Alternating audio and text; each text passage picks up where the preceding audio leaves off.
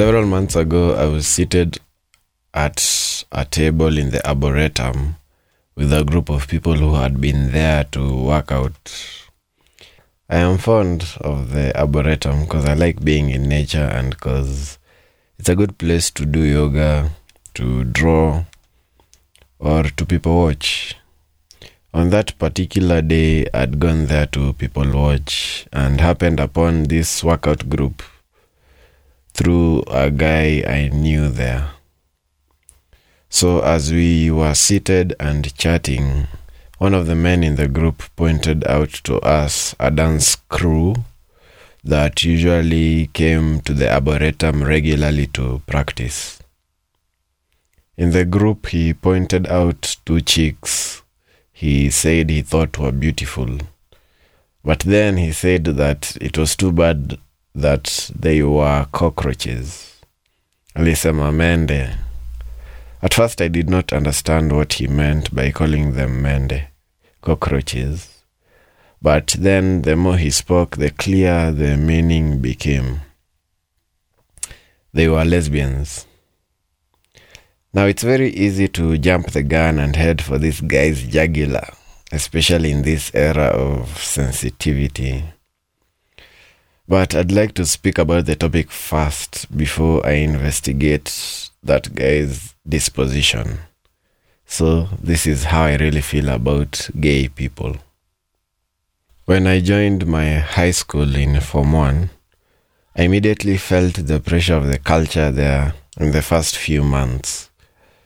I've spoken about this repeatedly, about that necessity to disdain homosexuality that was prevalent there. Here were the implications. One night when I was in Form 1, as I was walking to the dorms with some of my friends after the night preps, we are a group of about 4 people. One of us said something that sounded gayish. I can't remember exactly what, but the rest of us proceeded to run away from him.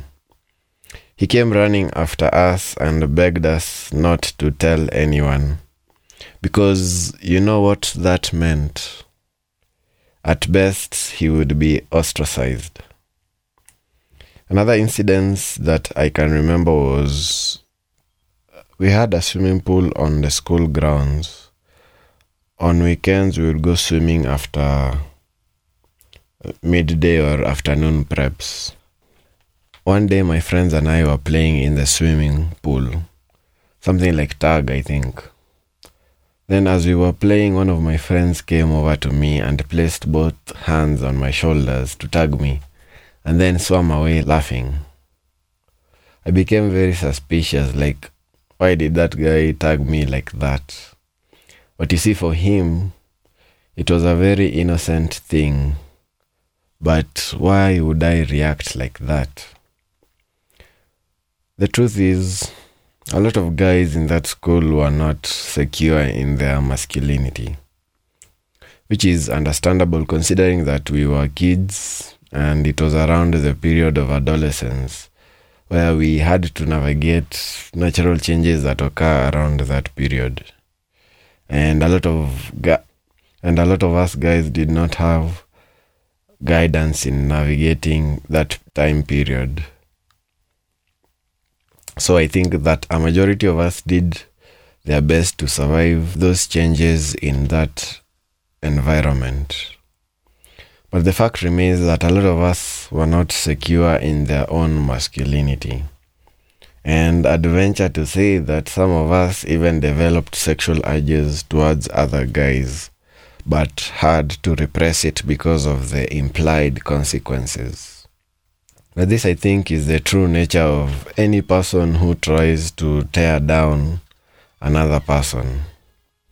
Insecurity. Which brings me to the guy in the Arboretum. After I spoke about the two chicks, he told us a story about how a cockroach, in quotes, a gay person, once approached him and was very interested in him. When I heard him say that, you know what it reminded me of? Hitler. Hitler and his stuff about the superior race. I can see a parallel in which they both dehumanize other people. I think, again, it comes from insecurity. I heard somewhere that Hitler was bullied heavily as a child. So perhaps his ascension to power was an attempt for him to feel powerful, which was actually just an attempt to mask how powerless he actually felt. But you see, the reason I find it difficult to judge him is because I think that potential for brutality is in all of us. If that guy in the Arboretum calls gay people cockroaches, and you could hear the potency in his voice and his body language, imagine the potential that could escalate to if he was given power. Even in my own case, I've had bouts of rage in my past. Imagine what I am capable of given the opportunity. See, there's a dark side in all of us.